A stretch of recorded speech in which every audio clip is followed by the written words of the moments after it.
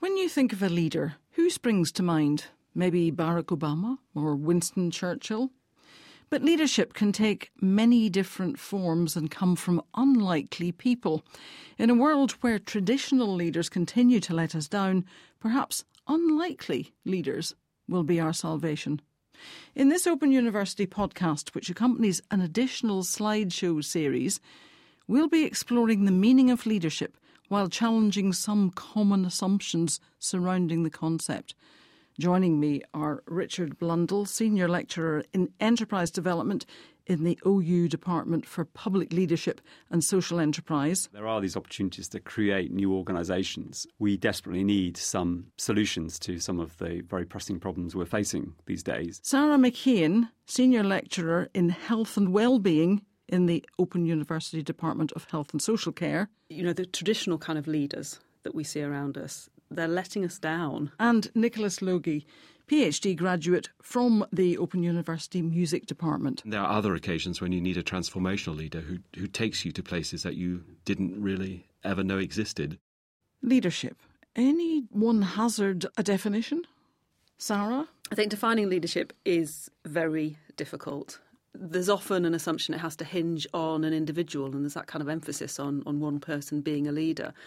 But actually, I think leadership is much more about the position that person's in, not in terms of occupying a position of authority, but how they relate to the people around them, what their cause is, what their vision is, what it is that they're fighting for, or what it is that they're trying to lead. So often it's about the followership as much as it is about the leadership. If you haven't got people who are interested in following you, then what are you going to lead? Richard? I think it is important probably at the outset to distinguish the individual leader and leadership. People exercise leadership, but leadership is more than just a particular individual. Nicholas?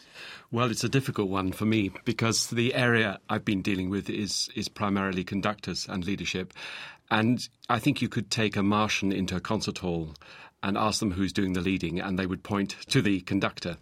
So it's a very, very obvious focus, a very obvious position of leadership. And the followers, it's equally clear exactly who the followers are.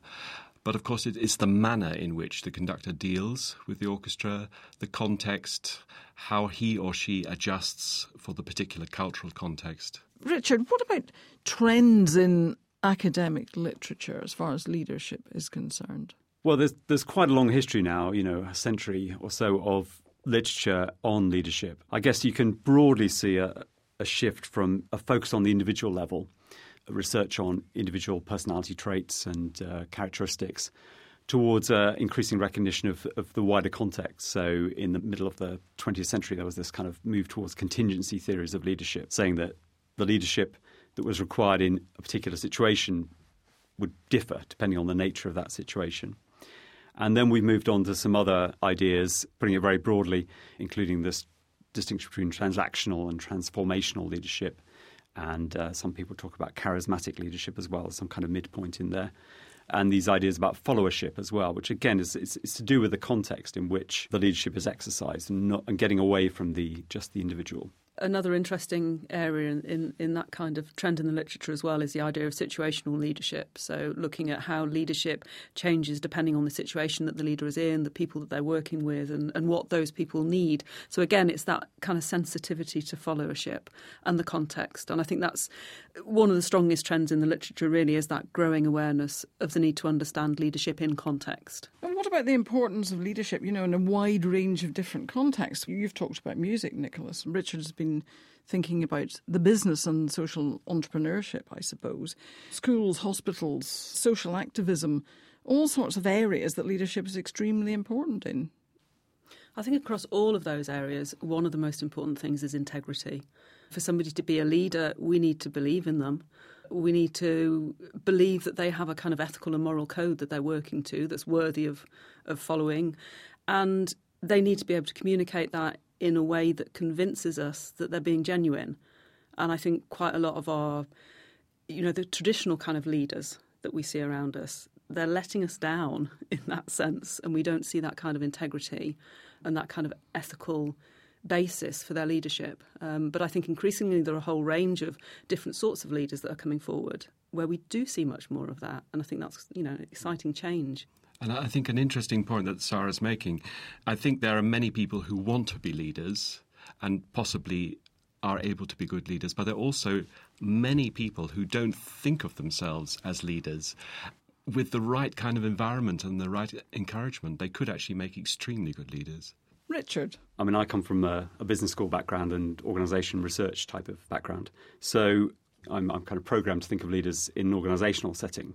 But I think what we've seen in the series is that there are other spheres in which you can be a leader. So this opens up, if you like, the discussion about leadership. So there are these kind of intellectual and cultural or social leaders.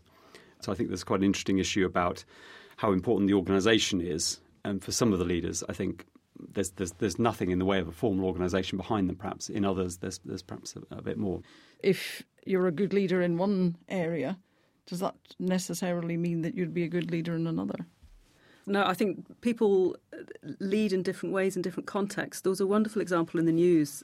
There was a bus driver in Buffalo. He was driving his usual route and his eye was caught by a young woman stood on a bridge and it looked like she was about to jump.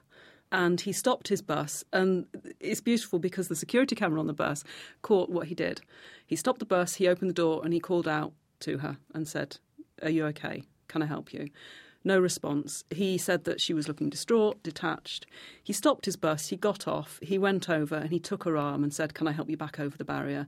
And then he sat down with her and held her hand still. And just in my mind, it was an example of fantastic leadership. He saw a moment where something needed doing.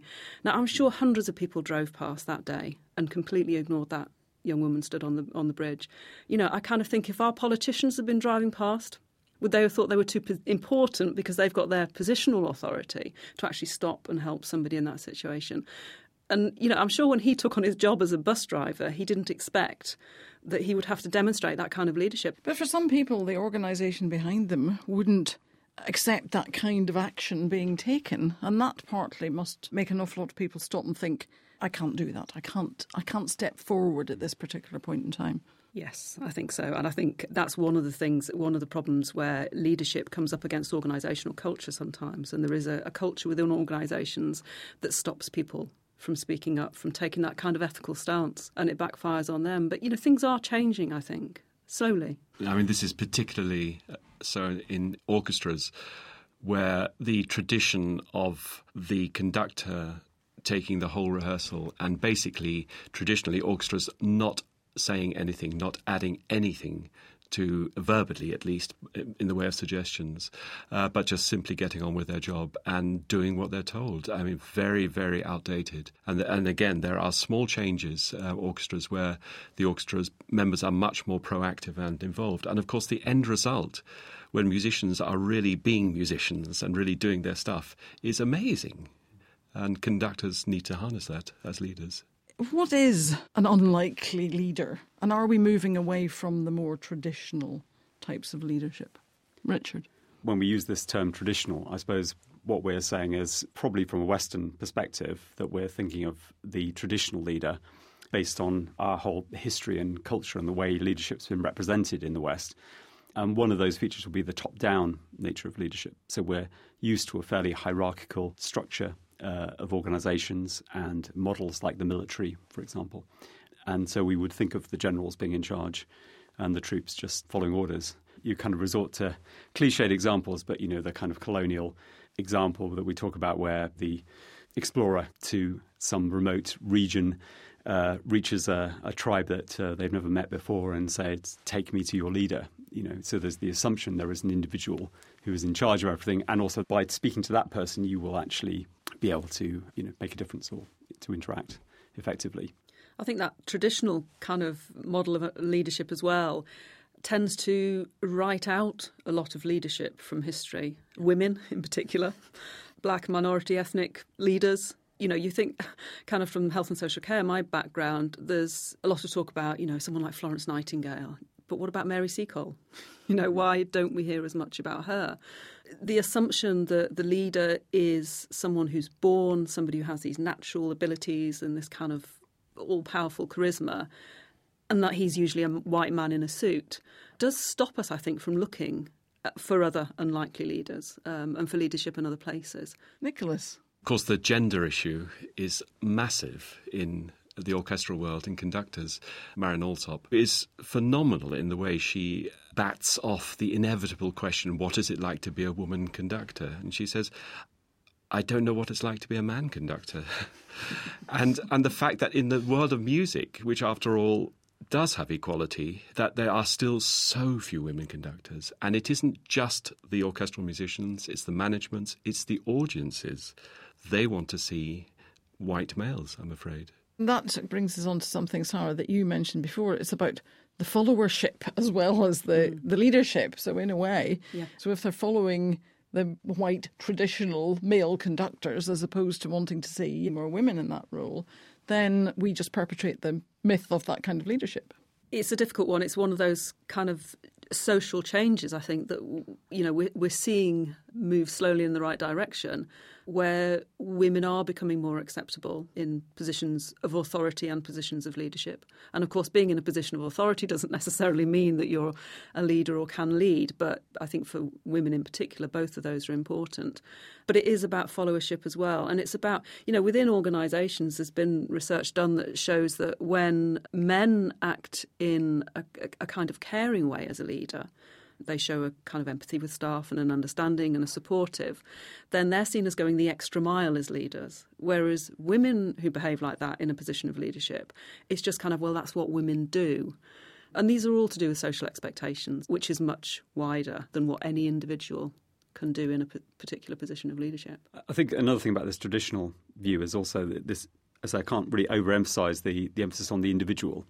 And the trouble with that is that when things go wrong, again, all the pressures are on that individual.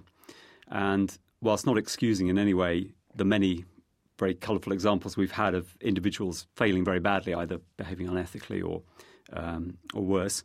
Would you like to throw in a few examples there? I think everyone listening could draw some examples from politics, both in the UK and other countries. If you focus on that individual, you do miss more systemic issues. So, I mean, we've had that in this, that has been raised in the sense of the financial crisis. People do refer to systemic failures and so on. But I think there is still this tendency to kind of flick back to the individuals and not really to unpack what's the history and the structures that are inside those organisations that are making it really impossible for a leader to make a change. In social science, we talk about structure and agency. I think leadership is right in the heart of that because, on the one hand, there are all these structures that maybe constrain you but also maybe enable you to be a leader if you can manipulate them in the right way. But there are these constraints on agency. But on the other hand, what we see as successful leadership is where this agency is exercised and you actually see some change. I expand a bit on that. I think you're absolutely right. We can't just look at the individual and say it's you that's letting us down. But a leader does need to have personal awareness of their role. For example, they might say, oh, well, it was the previous leaders, they let us down, and I'm making the best of a bad job kind of thing. Where have we heard that before? Yeah. But also there's the contextual awareness. They've got to be aware, and we've got to be aware when we're judging them of the context that they're working in. And a good leader is aware of that and can work with that. And then also, they've got to be aware of what their goals are as well and be true to them. And I think that's where the kind of the integrity and the ethical values come in as well, which kind of leads me on to the fourth thing that I think leaders need to be aware of, and that's the teams that they're working with, the team awareness, the other people, and how they can kind of bring them on board around the vision. This is the Open University podcast, and we're looking at unlikely leaders that are 3 academics, each nominated for an accompanying slideshow series. Richard nominated Mariam Bibi, a social entrepreneur. Sarah has nominated Russell Brand, the comedian.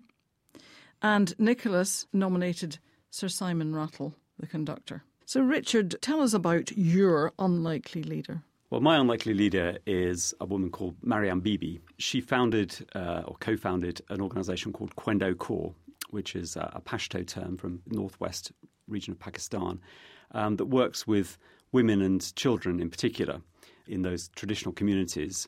And it does a number of things, including kind of education projects and health projects around women's welfare. But in terms of her actual leadership, the way she exercises leadership, which, as I say, I think feeds into kind of broadening our understanding of what it might be to be entrepreneurial, is that, I mean, she has created a new organisation from scratch in incredibly difficult circumstances. And this isn't like Dragon's Den, where it's kind of set up in a kind of slightly pantomime way with threatening music and so on. In the sense of the threats that her organisation face, I mean, they are literal threats of violence, and the schools that they build have been bombed and people have had personal threats against them. It is entrepreneurship, but not in the form that you might think of it if you looked at a lot of the popular representations. And Nicholas, having listened to all of that, and you nominated Simon Rattle. My reason for choosing Rattle, I mean, first of all, we have to realise that in a business which is about making sound, the conductor is quite unique in that they don't make any sound at all. So all their leadership really has to work through other people. And my reason for picking Rattle is that he's like a sponge. He just accepts everything that comes towards him and learns and is still learning. And he's unique, as far as I know, in that he's had a mentor since he was 18 years old. The same man, John Carew, himself a conductor, who has been there for Simon to talk with him, to listen into his rehearsals and give advice. The other aspect I pick is his ability to adjust, to adapt to cultural context. So he's used to conducting the great orchestras around the world. But the orchestras in the Anglo-Saxon world are very different to where he is now, Central Europe in Berlin. Which brings in another aspect, the cultural differences that a leader may come across. And again, presumably somebody who's a good leader in one cultural context isn't necessarily going to make a multicultural leader. Well, this, of course, is interesting with conductors because they do travel all around the world. And, of course, for those of us who sit in the orchestra, we see different conductors come to us and we want to sap their individuality. We want to have individuals. We want to have different personalities. But, of course, the conductors themselves travel around the world and see all these different cultures. And they're doomed if they say, well, the last orchestra I conducted was able to do this. Why can't you do it? They have to really, really feed into the individual personalities of each orchestra. And every orchestra does have its own personality. So flexibility, adaptability, very quick thinking is all part of the game. Of leadership. Yes. Sarah, your choice of an unlikely leader, I think, was the one that left me most flummoxed. might be the word that I would use. I'm not sure whether Richard and Nicholas will agree with me. Does Russell Brand have all of those credentials that Nicholas has just listed there? Yes. Well, I think he does, actually. The thing that attracted me to Russell Brand as an unlikely leader originally was through my research on alternative spiritualities. And he is a very spiritual person. He talks a lot about what that brings to him in terms of his recognition of our kind of connection. So he's kind of very open about a lot of things which people wouldn't usually talk about in Western culture. But is it not about followership then? Because people they find him very open, they find him very honest, and so they're following him in that way rather than looking at him to be a leader. They're simply finding somebody they like in their openness and honesty to follow. I think the thing about Russell Brand is he's a little bit like Marmite. You either love him or hate him. And the people who love him will, yes, follow him and say, yeah, isn't he talking, wonderful sense all the time. People who hate him kind of think, oh, well, I'm not listening to him, he's a moron, and he's just, why should we listen to an Essex Wild Boy kind of thing. But actually, I've noticed that a lot of people, when they do listen to what he's saying, think, do you know what, he's speaking a lot of sense. And he did the very interesting interview with Jeremy Paxman. And Paxman said to him, who's given you the right? What gives you the right to tell us anything, to talk about politics or anything like that? And he said, well, you know what? Nothing gives me the right. I've taken the right. Because, he said, he is thoroughly disenchanted with politics, with our leaders. And the interesting thing that he was saying, he's not saying that he's got the solutions. In particular, he wasn't going to sit in his hotel room with Jeremy Paxman and write the new agenda. But what he was saying was that, enough is enough. And he's got a passion, he's got a voice, and people can hear him. Do unlikely leaders then grow out of disenchantment with traditional leaders? I think they can do. And I think, the idea of Russell Brand being an unlikely leader, growing out of that kind of sense of disenchantment is what I like. Whether or not he may just think, no, that's ridiculous, I'm not a leader, I don't want to be. Russell, if you're listening, just let me know, because I think you'd be a great leader. Nicholas? My choice of an unlikely leader it seems a bit ironic, really, because Simon Rattle is a very, very likely leader. But what I wanted to emphasise, in fact, was the fact that many of these conductors, and I think Rattle is probably amongst them, don't think of themselves as leaders. In fact, they really almost want to negate the fact of their leadership and talk much more about leading through the music, being a conduit for the music. And maybe this is a concept that can be sort of extrapolated into other areas too. What you were saying about integrity, the mission, that must become the most important thing, and the leader, as it were, becomes a vehicle for that mission or for that goal. Yeah, absolutely. I think that makes sense. And increasingly, in kind of leadership and management literature and research, there's been this idea that leadership is much more about a process rather than the idea of an individual, and that it's about, what is enacted around that process. Then they actually have to look at themselves a bit more critically and acknowledge their weaknesses and acknowledge that, no, they don't have all the answers. Nicholas? This has led me to believe that leaders really need to have a pair of outside eyes and ears to reflect back at them, to help them to understand what they're doing, but in a very sympathetic way, with real empathy and so on. I don't know how that works in your fields, but... In my area, I think the unlikely nature of it was that I was looking for an entrepreneurial leader. Entrepreneurship is kind of my background. The leader I chose, I think, illustrates that entrepreneurship is a broader topic, as it kind of runs in parallel to leadership. If you look at the literatures of entrepreneurship and leadership, they've followed a very similar history. But there's a lot of activity around social entrepreneurs, and what are these people? Haven't these already existed for centuries and now being labelled with this sort of entrepreneur title? So I wanted to do a bit of extra deconstructing, if you like, of entrepreneurial leadership as well as leadership.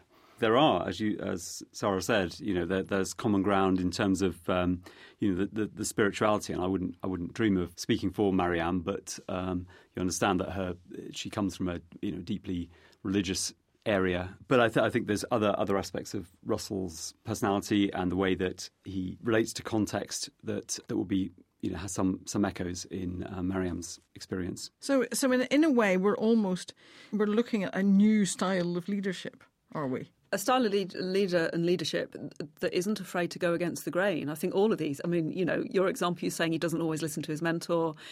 Your example was she's doing something very, very unlikely for a woman in her position. And Russell Brand, as I say, he stands up in these glitzy kind of celebrity situations and makes a mockery of them, actually, in a very clever way, and exposes us to the kind of lies that Western society are built upon. And I think that kind of unlikely leadership, it challenges society and it can make a real difference.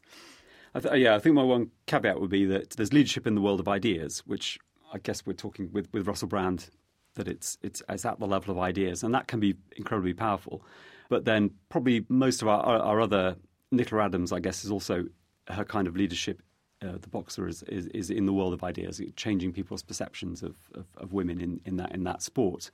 When you attach that type of leadership to an organisation, then as well as the transforming effect on people's thinking, you maybe actually have transforming effects on the ground, because the organisation itself might effect change. Sarah was saying, that he hasn't got the solutions himself, so it's only a starting point, whereas once you've got an organisation, you actually get a kind of end point, if you like, that something actually starts to happen. What it can do, though, is to instill a passion in people. And I think that is an important part of leadership and an important part of change. And leadership is all about change as well. No, I think what Richard is saying makes absolute sense. And at one level, a high level of expertise has to come in. Somebody really understands their craft. We see this with conductors, the traditional transactional and transformational leader. There are situations where you just need a transactional leader, somebody who can do their job, who can really get the results quickly and efficiently and effectively. And there are other occasions when you need a transformational leader who takes you to places that you didn't really ever know existed. Yeah, I think the the kind of exciting thing is that there, again, from the kind of entrepreneurial perspective, is that there are these opportunities to create new organisations, and we desperately need some solutions to some of the very pressing problems we're facing these days.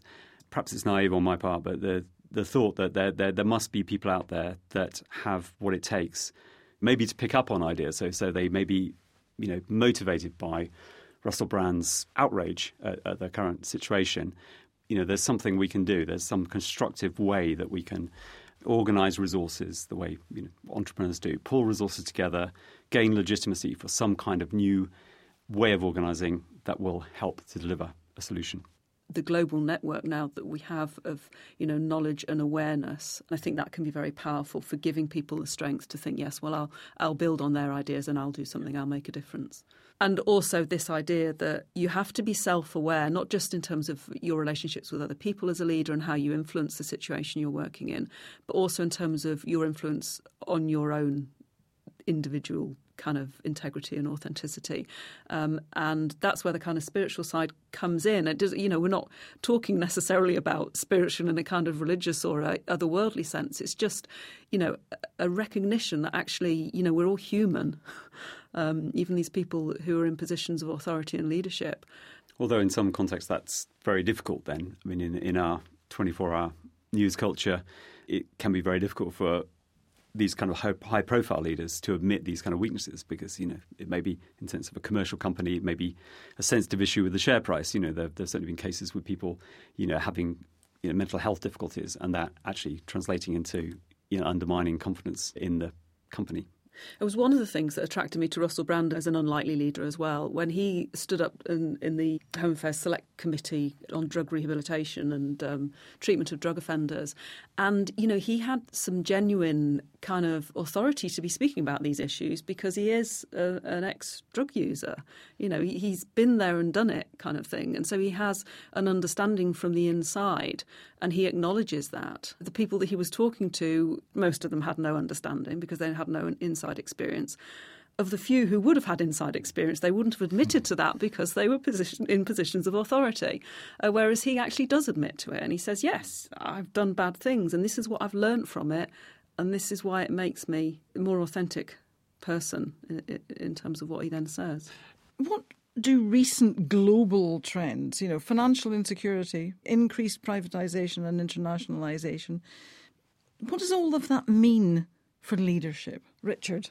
I mean, it's something of a cliche, really, that we live in this increasingly globalised world. And obviously that varies depending on which part of the world you are and what sector you're operating in. For a lot of people, working in a cross-cultural setting is the norm. So it's another of those skills we talked about earlier on that you're going to have to acquire, this kind of cross-cultural awareness. And it's the sort of thing that, is certainly in kind of business schools, in courses on organisation, there would be training to be had, education to be available in that kind of area.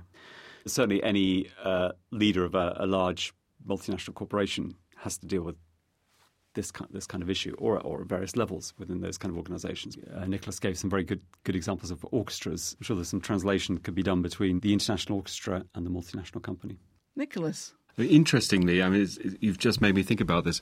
Obviously, musicians are now travelling all over the world, and there's a massive influx into sort of Western Europe and North America of Asian musicians, absolutely fantastic musicians. But funnily enough, as followers, they are more traditional than their Western counterparts in that they do sit there silently and they do extremely well.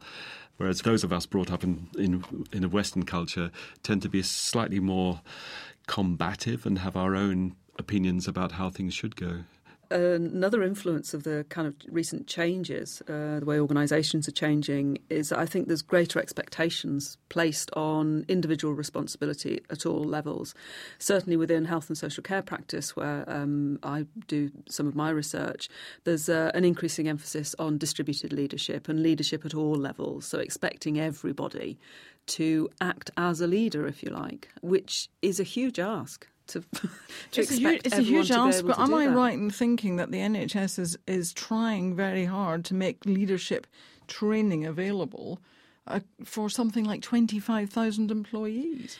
It is, yes. And it'll be interesting to see what the effects of that are, what leadership training they use, because I think there's the danger of putting too much strain on already overstrained staff who are just trying to get on with their job and who actually, realistically, in their day-to-day role, aren't going to need a lot of the kind of stuff that's probably going to be in that training. So I think it has to be very carefully tailored and to make it empowering rather than disempowering, because to expect everybody to take on a position of leadership is just unrealistic, and it could cause more harm than good. And I suppose the same goes for any organisation trying to put leadership practices into place, not just the NHS.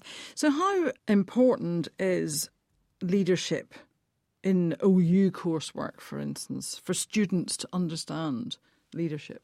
Right. Well, I mean, leadership's certainly a part of the courses that we run in the business school.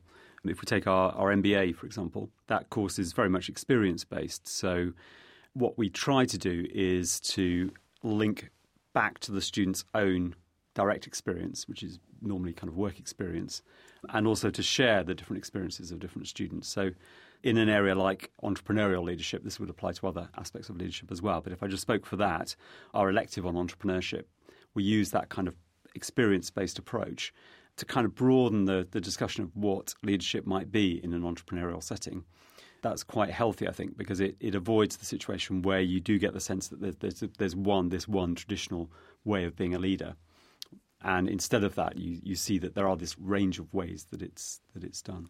In the Faculty of Health and Social Care, one of the things that we've noticed is a greater demand from employers and students for a better understanding of leadership. And one of the new modules that we've just written was based on this kind of change in demand, really. That we used to run a course on managing care, and it's now leadership and management in health and social care. And that's reflecting the kind of partnership working across health and social care practice now, and also this idea that people need to be aware of the difference between leadership and management, and that leadership is something that people can learn the skills and the abilities and the self-awareness to put into practice.